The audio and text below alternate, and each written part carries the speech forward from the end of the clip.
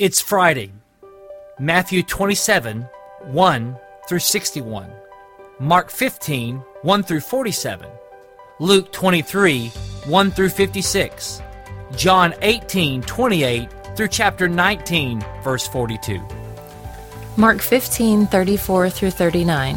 And at the 9th hour Jesus cried with a loud voice, Eloi, Eloi, lema sabachthani, which means, my God, why have you forsaken me? And some of the bystanders, hearing it, said, Behold, he is calling Elijah.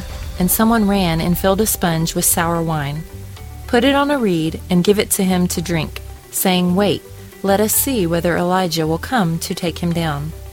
And Jesus uttered a loud cry and breathed his last. And the curtain of the temple was torn in two from top to bottom. And when the centurion, who stood facing him, saw that in this way he breathed his last, he said, Truly, this man was the Son of God. On Thursday night, in the Garden of Gethsemane, Jesus is arrested, betrayed by one of his disciples, abandoned by all.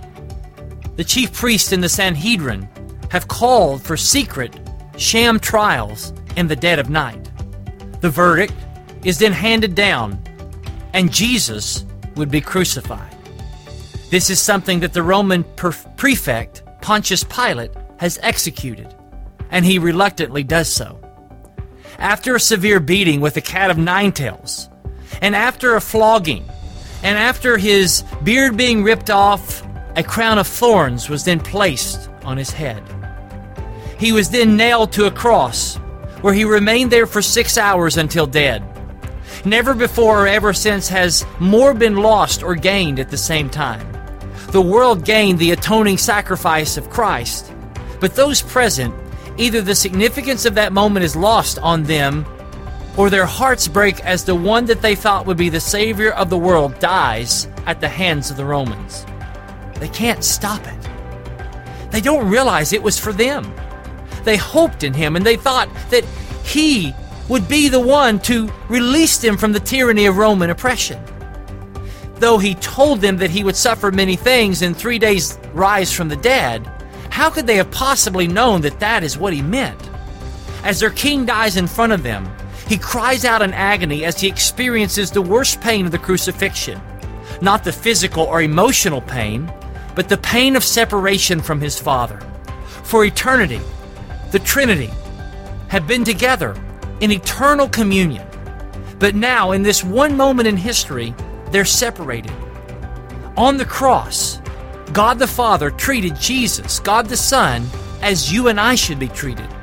God's self-substitution of himself for our sins is seen in vivid display on the cross. Jesus absorbs the full wrath of God for our sins. That is why he cries, Eloi, Eloi, lama sabachthani, my God, why have you forsaken me?